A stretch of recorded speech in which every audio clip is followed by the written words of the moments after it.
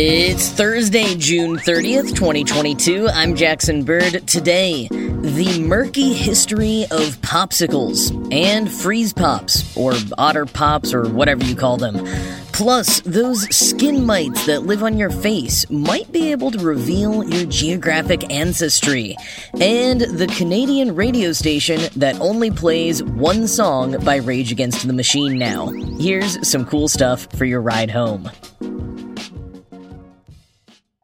So yesterday I mentioned French's limited edition ketchup popsicle, an unholy creation that would not have been possible without the earlier invention of the popsicle itself.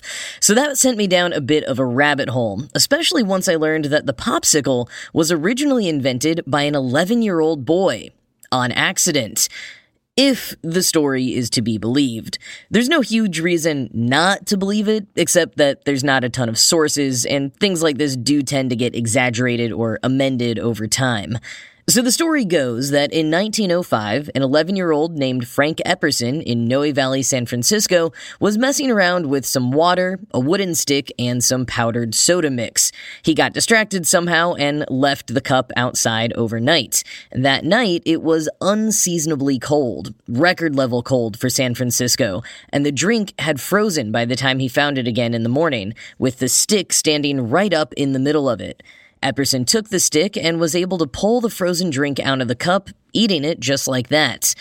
Epperson dubbed his creation an Epsicle, and went on to sell it around his neighborhood while he was growing up. Then in his late 20s, in 1923, he started selling the Epsicles at Neptune Beach, a Coney Island-esque amusement park in Alameda that closed in 1939. NPR claims that the snow cone was also first introduced at Neptune Beach, but I couldn't find any citation for that. Many sources claim the snow cone was first introduced at the State Fair of Texas in 1919 by Samuel Burt, who at least holds a patent for the ice-crushing machine that would come to be used for snow cones. Earlier patents for electric shavers and hand shavers existed in the 19th century, though, used primarily in theaters during the summer months before the advent of air conditioning. But a more DIY version was popular with moms in Baltimore even before that, around the 1850s. Baltimore was on the delivery route for wagons taking enormous blocks of ice from ice houses in New York to stores and homes in Florida. And when the wagon would pass through town, kids would chase after it asking for scrapings of ice. Their moms soon began adding vanilla, sugar, and other flavors to the ice scrapings to make them even more of a special treat. And perhaps this uncertain history of the snow cone can tell us something about the history of the popsicle as well. Did Epperson really create it as a boy in 1905? In the long history of frozen treats, had no one else really ever thought to put them on a stick before?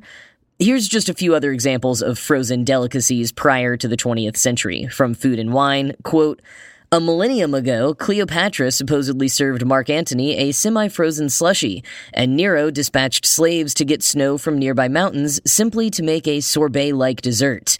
Along with silk, Marco Polo brought back recipes for frozen desserts from the Far East. George Washington purchased a cream machine for ice he kept at his Mount Vernon home, and Dolly Madison often served ice cream at presidential dinners." End quote. And San Francisco Gate says that frozen fruit on a stick might go back as far as 1872, when, quote, "two men called Ross and Robbins were selling a similar treat they called the Hokey Pokey," according to the American Academy of Pediatrics. A prominent ice cream company was also experimenting with frozen suckers around the same time as Epperson's accidental discovery. End quote. So suckers, or lollipops, and fruit aren't quite the same as the more fruit juice kind of treat that Epperson was making, but is the story about him creating it as a boy true, or just something he made up to give the whole creation a bit more of a folksy feel and pass himself off as a lifelong entrepreneur? Did he perhaps really just invent the popsicle in 1924 when he debuted it at Neptune Beach and patented the design? Some people think it's likely, considering at least one part of the origin story that doesn't add up. The big eureka moment happened because the drink he left down on the porch overnight froze. But freezing temperatures in the San Francisco area aren't too common, even back then. According to Collectors Weekly, it never dipped below freezing in San Francisco in 1905. And SF Gate adds that even if it were to get unusually cold in one part of the city, Noe Valley, where Epperson lived during his alleged popsicle inventing years, is one of the warmer corners of the city. But I mean, hey, maybe Epperson misremembered exactly when he discovered the popsicle.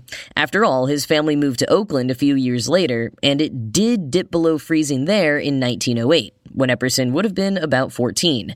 Or, maybe it was close to freezing in the part of town measured for weather records, but cold enough on Epperson's porch or within the cup he'd left that water and soda mixture in for it to at least get a little slushy.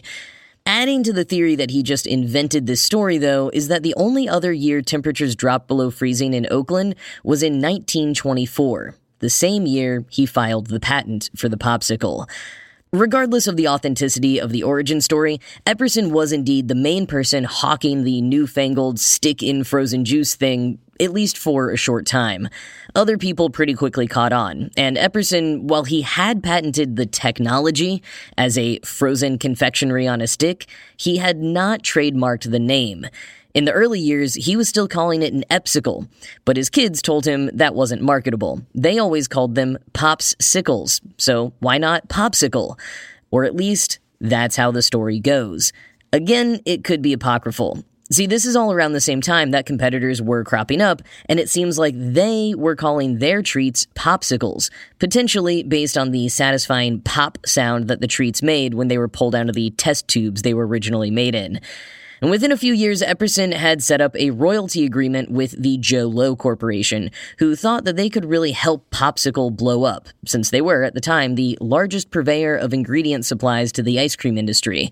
They would eventually go on to change their name to the Popsicle Corporation and start suing competitors for patent and trademark infringements. They were doing gangbusters, but Epperson saw almost none of it. When the stock market crashed in 1929, Epperson was forced to sell all of the patent rights to the corporation as well, and reported to the San Francisco Chronicle later in his life that he never made the money he could have for his creation.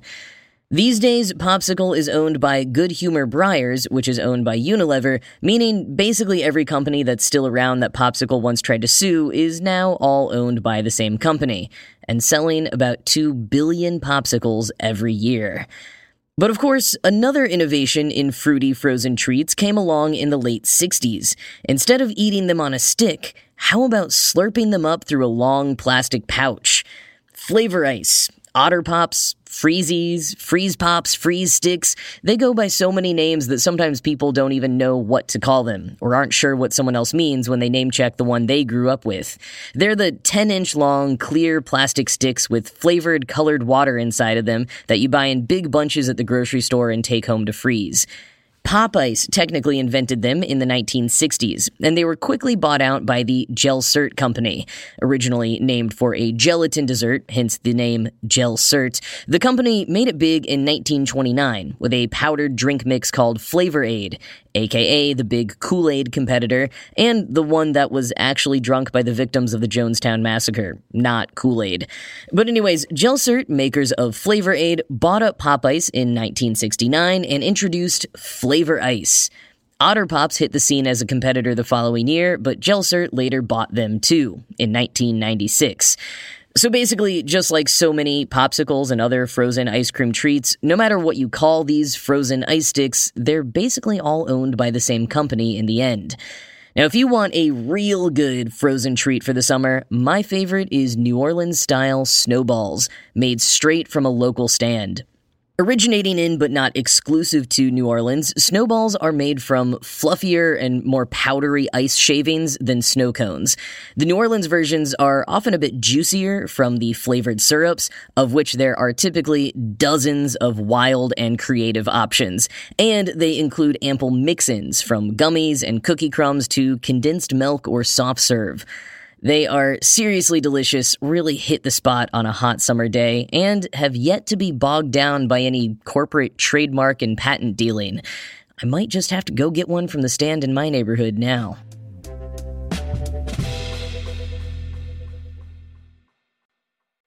So last week, I did a thoroughly skin-crawling segment about skin mites and new findings about the creatures thanks to a team that recently sequenced their entire genome. But there's one aspect of mites that was discovered in a previous study which I didn't cover. Apparently, mites can indicate where we came from. A genetic analysis from 2016 found that the Demodex folliculorum, the same species whose genome was recently sequenced, have markers in their mitochondrial DNA that differ based on where the people whose skin they inhabit are from.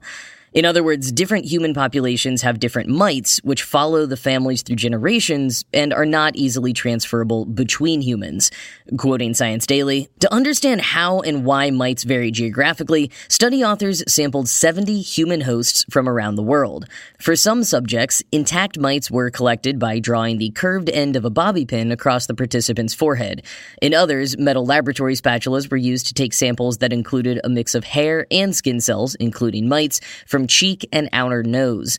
The scientists then sequenced mite DNA to look at the mitochondrial DNA of each subject's mites.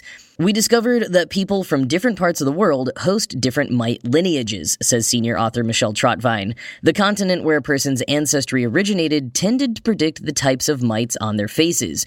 We found that mite lineages can persist in hosts for generations. Even if you move to a faraway region, your mites stick with you. End quote. And it kind of makes sense that the mites would want to stick around. They're parasites, and as the more recent study revealed, they may be evolving to be even more parasitic, more dependent on their human hosts, and unable to do much of anything, even mate, thanks to how cozy they've gotten in our skin. But they could still tell us something about human evolution and the dispersal of humans around the globe thanks to these unique genetic markers.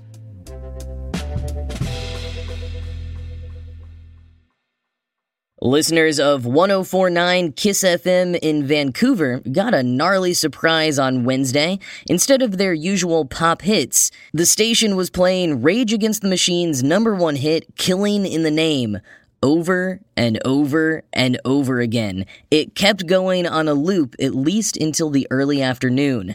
Even when listeners called in requesting a change, or just to figure out if the station was aware of what was happening, they were denied. The Guardian tried calling the station, but the person who answered in the booth gave no direct answers and insisted on being called a fake name, Apollo. Now, Killing in the Name is a powerful song that could easily yield a lot of theories for the motive here. Written in the wake of the murder of Rodney King in 1992 and the subsequent LA riots, the song is a critique of police brutality and the military-industrial complex. Among other things, it hints at a tie between the LAPD and the Ku Klux Klan. It also includes 16 instances of the F-word, but 104.9 played the clean radio edit. Regular listeners to the station and local media quickly surmised that the all-day Rage Against the Machine loop could be an intermediary before the station announces some major changes that have recently been hinted at. Two of their popular morning hosts, Kevin Lim and Sonia Sidhu, announced on Tuesday that they would be leaving the station. The hosts said in their final broadcast, quote, "KISS is changing, and unfortunately we were informed we won't be a part of this new chapter." End quote. So was the all-day Killing in the Name the work of hosts Lim and Sidhu, or a fellow staffer upset about the change? Was a rogue radio employee doing this in protest? Apollo, the anonymous employee who picked up the phone and seemed to be running the booth, said the song was already playing on loop when he arrived at the station. But he also didn't stop it, saying, quote, "I'm not allowed to say. I'm just a guy in a booth, letting the rage play over and over. What do you think? Do you like it?" End quote. But maybe it was the station's doing. The Vancouver Sun pointed out that back in 1992, a Milwaukee radio station played REM's It's the End of the World for an entire weekend before making a big switch to a different genre focus as a station. Some listeners suspect that's the sort of change coming for 104.9 KISS FM. In an email to the Vancouver Sun, a spokesperson for the company that owns the station didn't provide much clarity, but did say to watch on the 30th for more on their plans for 104.9. So by the time you're listening to this, perhaps all will have been revealed.